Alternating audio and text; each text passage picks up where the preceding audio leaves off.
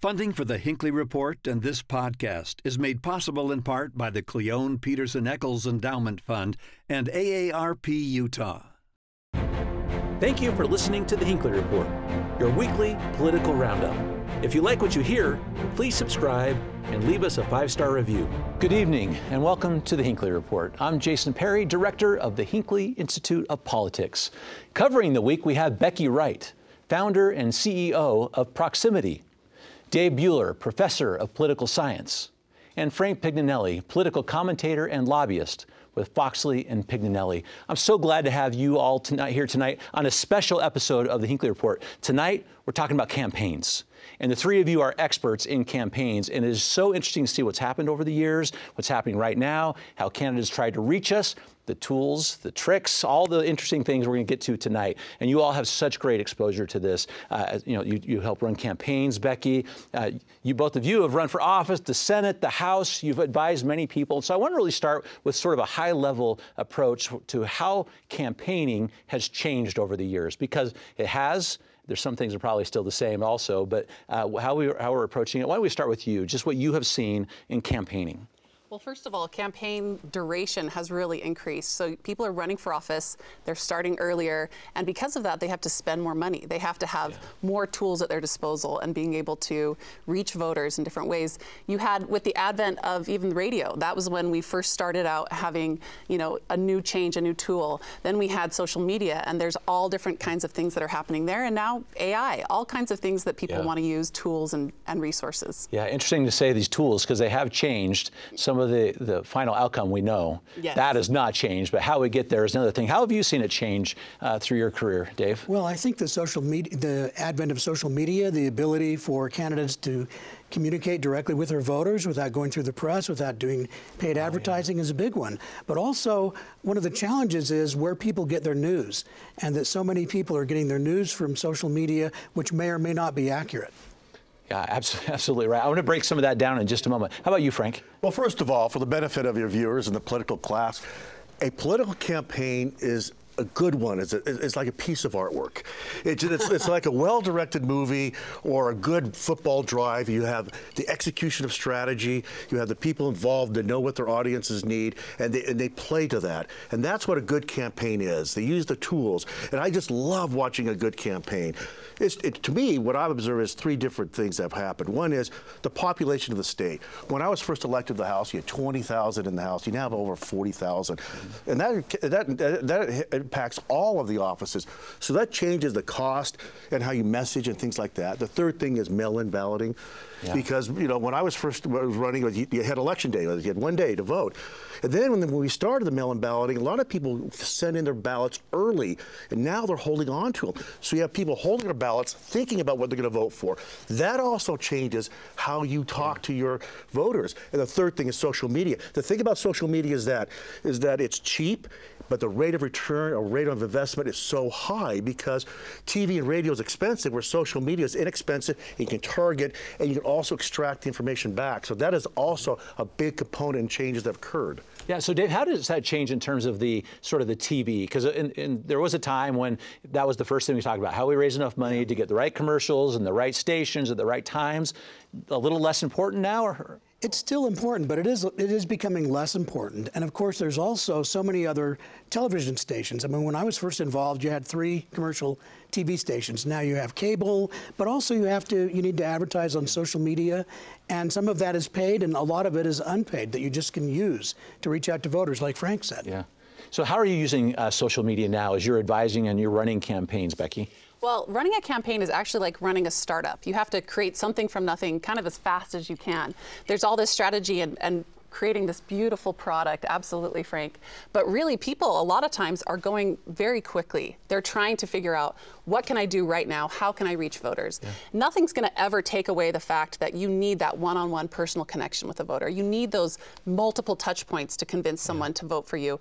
But all of the tools that exist, they've all changed. We have to look at, okay, we used to use TV, but now Gen Z and millennials, they are not using TV in the same way. So you look at it just from a market-based solution. How can you find and reach those voters in a different way? Yeah. So it's interesting, Dave. There were some times when I've worked with candidates over the years, and the idea was, because these folks always say, I just got to shake enough hands. Right. If I just shake enough hands, I'll win this thing. But that's not really the case, because you can't shake enough hands. No. So how you're shaking hands now is through these social media. Well, that's right, but also voter contact, and it may not just be the candidate. It should not be just the candidate, but their campaign team, their volunteers, and these tools can help with the voter contact. But I think it's even more important because there's so much noise out in the atmosphere, and so to be able to talk to voters and, of course, target those who you can persuade, because many of the voters, especially in a partisan race, they're going to vote with their party, and so you've got really a pretty narrow slice of voters who are persuadable, or how to activate your voters in your party who don't always vote, to make sure that they do vote for you. So how do we persuade? How do we find the people that are persuaded? Well, obviously, you have to do the research, and you have to conduct the surveys and identify people in this. What's interesting is how political campaigns are very similar to like commercial campaigns for products. You went and you go find, okay, the people who drive this kind of car, purchase this kind of deodorant, may be more susceptible to this type of messaging. You do those kind of things in politics, so you're slicing and dicing. And with social media, you can target that. And you see that not even in political campaigns. For example, one of the things that we do back in D.C. is the geofencing, where you use Facebook and others. Describe that a little more, because I think it's a very important term. Yeah, so what we've used, when we know there's an issue like in D.C. or even at the state capitol, we've done this, and you've got the staff. It's not so much the elected officials. We've got the staff that are logging onto social media sites, and you're able to use like a Facebook or whatever to make sure that they're getting pop-ups about this particular issue, and they're the ones that are driving the decision. So it's both that happens in political campaigns and in public affairs campaigns, where you're targeting a certain audience. In this case, it may be staff. In other places, maybe some other group with social media ads, and it's not that expensive, but it's very effective. And so when you're running a political campaign, you're okay. These are the people I need to get to, or in this particular neighborhood cares about this issue. Instead of sending a mailer across the whole district, you can target that area knowing that's the issue. That is big, even though it's still expensive, it makes it more cost effective. Mm-hmm. Go ahead, Becky. And that, I just want to add that efficiency is what is really allowing people to reach more voters at this time. But then along with that comes this ethical question, is we're looking at lookalike audiences, custom audiences, and people are getting trapped in these social media, echo chambers where maybe you're seeing a different targeted ad than I'm going to be seeing because you like the Beach Boys and I like Led Zeppelin or something, and someone has created that under that social media geofencing. And then what that does is we have totally different views of the candidate, of the issues, and where's the ethical, we want to make sure that the free flowing of ideas is happening. So where's the ethical push and shove there? So how do you find me? So I'm out there, of course, I feel like I'm completely, got my own opinion about everything, but how do you find me as for a candidate using these tools?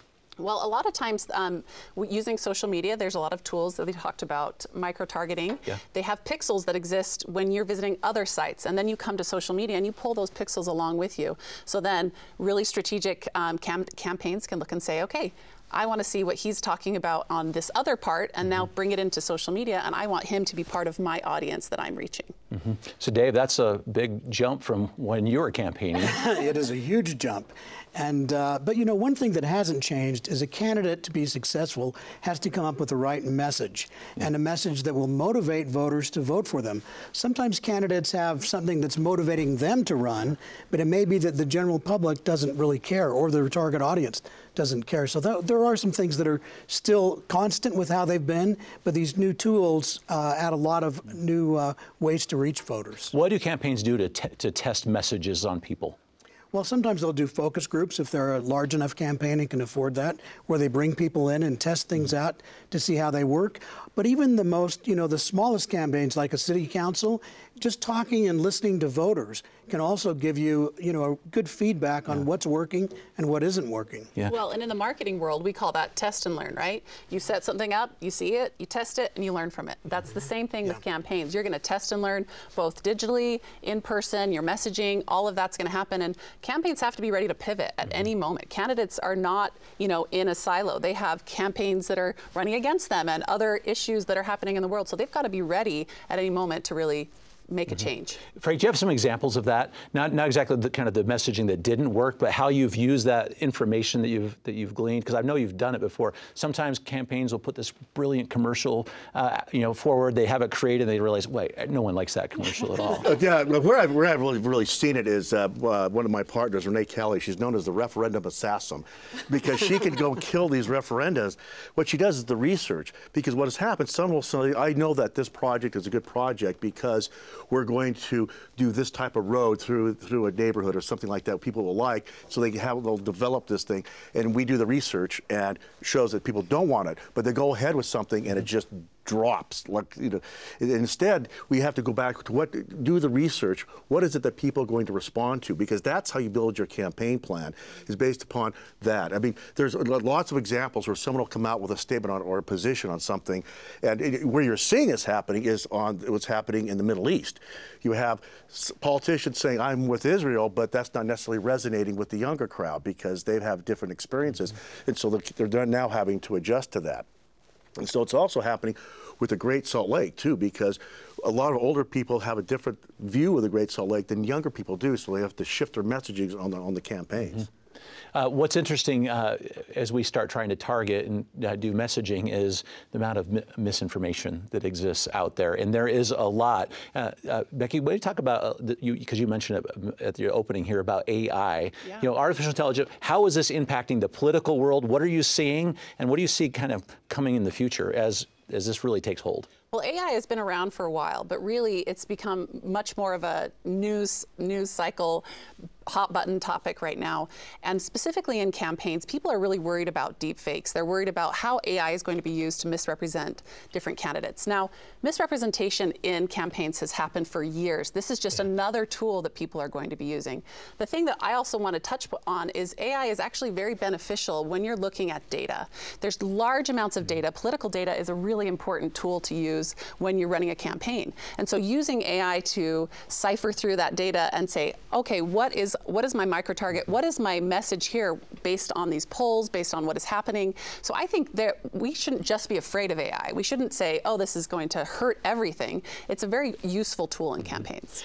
To that great point. Oh, go ahead, Frank. So if you look at the history of small business development, before, it may have taken months for a small business to get started, to file paperwork and things like that. Because of technology, you could start a small business in an afternoon. Yeah. Same thing with the AI in a campaign. What may have taken weeks to develop a piece of literature, a website, you could take that information, stick it into an AI engine, out comes out a website, literature.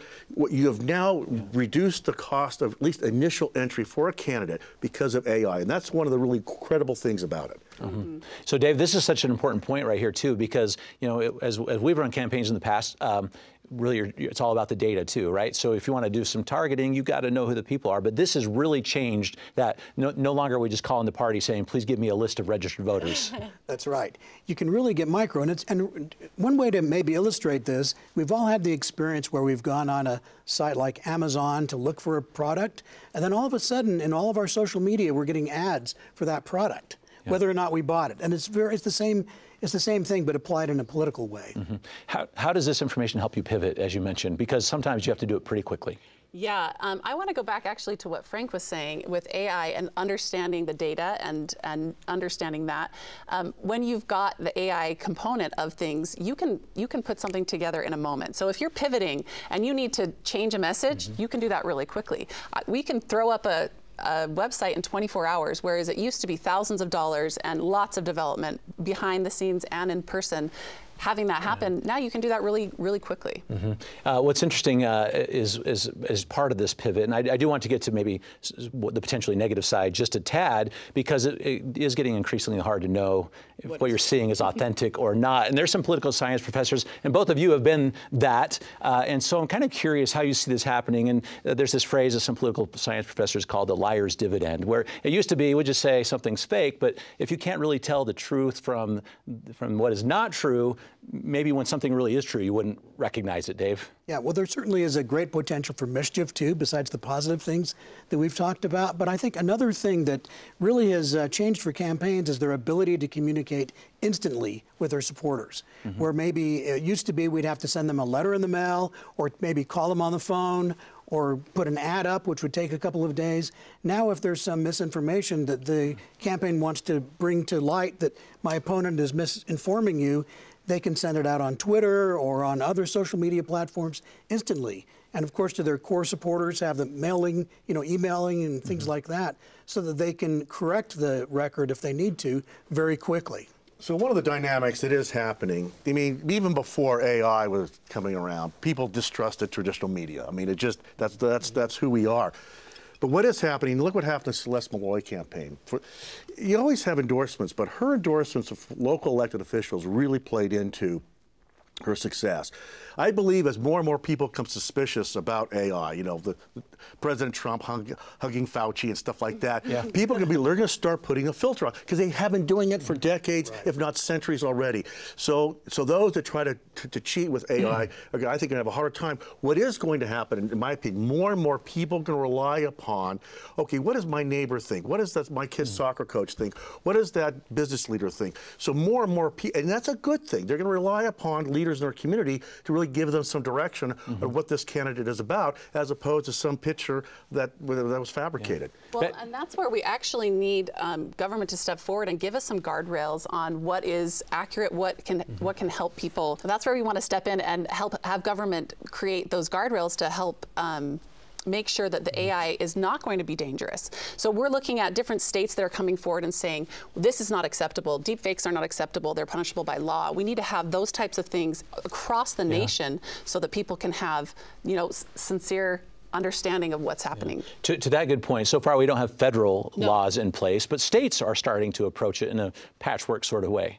Absolutely. So back in 1973, actually, there was I think it was Minnesota or Wisconsin that said you can't actually impersonate someone and make something up that would be very damaging for them on the campaign. But then since that time, since 2019, they've specifically looked at deep fakes, AI components across California and many other states across the nation. The reason she's quoting 1973, where that came about was in 1972. I'm old enough to remember this.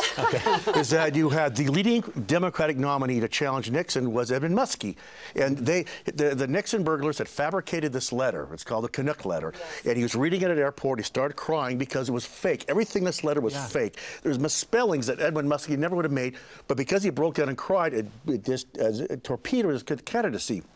And so states said, we don't want to have this ever happen again. But we've had false advertising since then, too. So there's going to be reaction to this, but we've always had this happen. Look at the campaign of 1800, where Jefferson and Adams were calling all sorts of names. That was pretty. It was awful. And so this has always been around. And so, you can have the laws, but you're going to have a public that's trained to be perceptive, saying, I don't know if I buy this or not. So Dave, how do we get that? Because it seems like we're going to have to be increasingly sophisticated. Well, we are, and I think that having voters that are well-informed is the most fundamental thing for democracy. And so that's one of the things I love about teaching students at the university, is to help them to walk out being better informed and knowing how to stay better informed than maybe they were before. But I think that a great point has been brought up that as these deep fakes and things like that become more prevalent, it very well may be that the voters will just tune it out, sort of like they do with the negative advertising that comes from super PACs and things like that we've seen in our congressional races in Utah and Senate races. Can I add to that? I think you make a great point, and another thing I would add is saying we need more people to run for office. Everyone's thinking, oh great, a world with more politicians. Yes, actually, I'm going to argue for that. We need more people involved. We need more people stepping up and saying, I'm available to run for office. And when they do that, they'll be able to understand the process better. They'll be able to trust the process better, and they'll be able to have a little bit of empathy for those who are going through that process. There are other interests out there that are trying to impact these campaigns and get to us as well. And Dave just mentioned it, but maybe, Frank, you can talk for a moment about these super PACs. Because there are groups, not campaigns. Maybe you can give us a small primer on the rules there and then how they're trying to get to us. Well, ever since the Supreme Court decision which allowed the development of these super PACs, you have these super PACs that go out and they raise money, usually from other PACs, or PACs is short for political action committees, because usually a candidate has their own political action committee. You have these special interests, and it may be any type of interest, and it's on the left, it's on the right, it's in the center, you name it. They raise money, but they're not allowed under federal law to coordinate with a candidate. So there's no conversations, direct conversations. All they can do is raise those issues. They may say, we support candidate X, or we support this issue, but they cannot coordinate with the candidate. But funny games are played. So if you're running, if you're organizing a super PAC and you want to support a candidate, you can't talk to that candidate. What you can do is the candidates will post things on their website, like pictures of their family and stuff like that, or where they are in a position. So then that super PAC takes those pictures and uses it in their campaign commercials. So that way there's this indirect contact that's happening. But what does happen is they're like another column of forces in addition to your campaign. You have super PACs that are also banging away, doing the same thing that your campaign is doing, targeting voters and things like that. So it's a new element to American politics, but it's also a way for people who may not so much support a candidate, but support an issue, can participate in that process. Dave, how does this work in terms of sort of the money impacts? I want to talk about that for a moment, because what campaigns need is they need name ID, and they need money, and sometimes a little time. Right. Yeah, what we've seen in Utah with the super PACs, the ones that will come to mind most readily are in the 4th Congressional District and in the Senate race last time with McMullen and Lee, where there's a lot of national interest and lots of very negative advertising. A lot of the research shows what this does after a point, you get to a saturation point where they're not persuading people. What they're doing is turning off people. That those voters who are more maybe on the fence and not really in one camp or the other are just like, I hate it all and I don't even want to vote. Yeah. So Becky, what's interesting is sometimes there are a bunch of groups. I want to talk about two primarily. Sometimes the negative ads a candidate will put out, say, I want to correct the record or something like that. And sometimes it is fully in the hands of these outside interests. Absolutely. There's a lot of signaling that occurs, and as Frank mentioned, you can't coordinate actually between PACs or super PACs and candidates, but signaling occurs on really sophisticated campaigns where they'll post something, they'll mention this thing, and then, pull that ahead, and the super PACs are saying this is important to us because we support this candidate. So that signaling happens a lot. Additionally, I want to bring up that even though we're talking about super PACs that are spending lots and lots of money, there are influencers, social media, all throughout the world who they may not be spending as much money, but they have thousands and hundreds of thousands of followers, and that's a price right there. That's a cost where candidates are reaching out to these influencers, reaching the new generation, and finding ways to figure out, okay, how can we make the biggest bang for our buck? Yeah, Frank, how is that working? Because it clearly is true. You try to identify people who are trusted in those key communities. Yeah, so, and by doing that, by targeting that, getting those people who are trusted, those are the ones that really you need to focus on in terms of having influence. And it works reverse. What happened in 2016 is you had these key influencers in the key battleground states. They were telegraphing back to the Clinton campaign and to those super PACs saying, we think you're in trouble. They ignored it. In fact, what the Clinton campaign did is they put more money into states that they thought, okay, we're going to expand our electoral college. They ignored Wisconsin. They ignored Michigan. But the key people were saying, no, we think you're losing. So if you're going to develop that relationship with these key people, you need to listen to them and not just persuade, but survey them. Find out what they're thinking, because if you don't, you're not going to be able to pivot, because if they did not know how to pivot because they weren't listening. The other thing that happened in that campaign is Trump was able to mobilize people who normally don't vote. And so that was kind of an untapped resource. It's easy to look for the people who always vote, and you know they're always going to vote and if they're on your side or not. But to try to motivate people who, I've never voted, but I'm going to vote now because of something this candidate is saying that hits me emotionally. Our last couple of minutes, I want to talk about sort of an effort, maybe the state of Utah's key part of this, and maybe we'll see this goes nationwide. Becky, really this idea of civility, of dignity in our conversation. Our own governor is out there saying, in spite of all the things we've talked about, we must be civil to each other. Talk about why that is resonating a bit.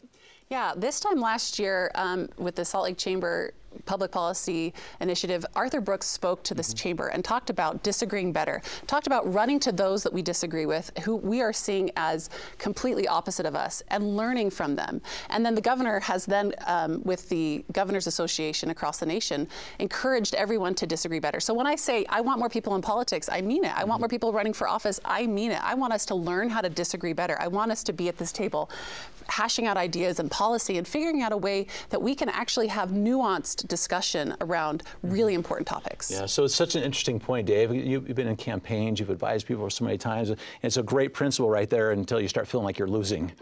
That's right. And I think for it to really affect elections, it would have to be that the public have bought in and that they say, oh, this candidate is not ranked high in the Dignity Index, so I'm not going to vote for them. Until that happens, I think campaigns are going to be watching with interest, but still kind of doing business as usual.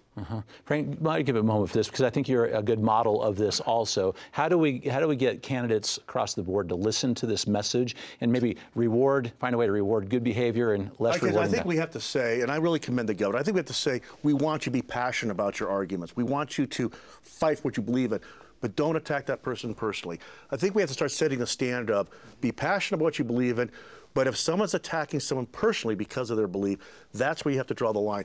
And that's being fuzzed over right now. It's like, you're bad because you believe in this. And that's accepted in the media, it's accepted in the educational institutions, and even religious organizations have got to start drawing the line.